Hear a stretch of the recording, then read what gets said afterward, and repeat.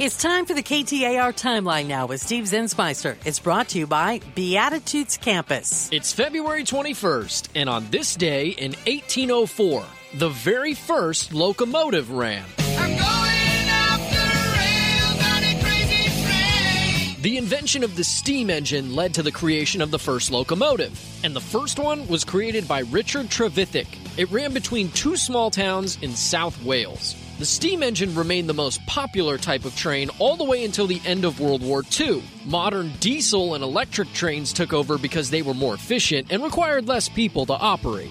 Most steam engines were replaced between the 50s and the 70s. Today, there's nearly 140,000 miles of train tracks in the U.S. and over 100,000 bridges. For more than 150 years, the rail network has been a huge part of transportation of people and goods.